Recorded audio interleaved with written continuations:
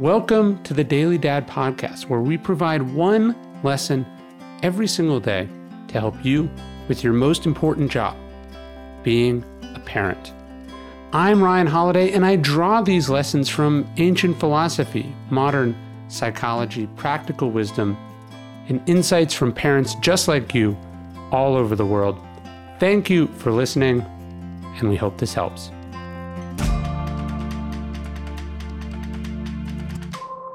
Teach them how to play ball. The cliche of the good father is playing catch in the backyard with their boy. Let's put aside the gender stereotypes of this for a second because the metaphor is still good, at least according to the Stoics, who believed that playing ball was the most important skill a person could have. The Stoics were referring to a different kind of ball, though.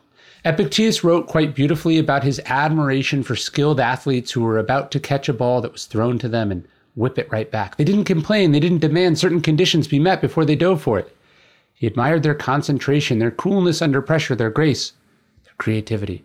In his view, Socrates was such an athlete, not just because he was quick with the back and forth banter, but because of how he dealt with the difficulties of life.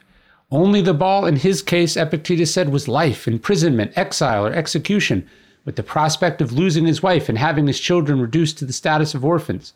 Those were the stakes of the game, and still he played and handled the ball with aplomb.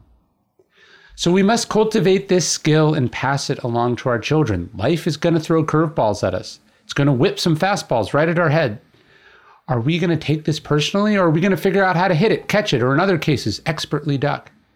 Each of us has to learn how to play ball literally so we can stay in shape, play ball literally so we can learn the important lessons about winning and losing and having fun with a team, but also figuratively. We have to learn how to play ball with people we don't like, play ball with adversity, play ball with bad weather, play ball with unfair refs.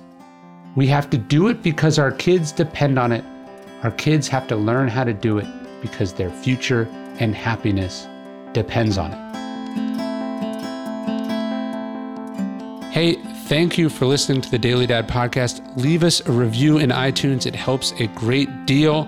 We really appreciate it. And of course, if you know any other dads who could benefit from these messages, please let them know.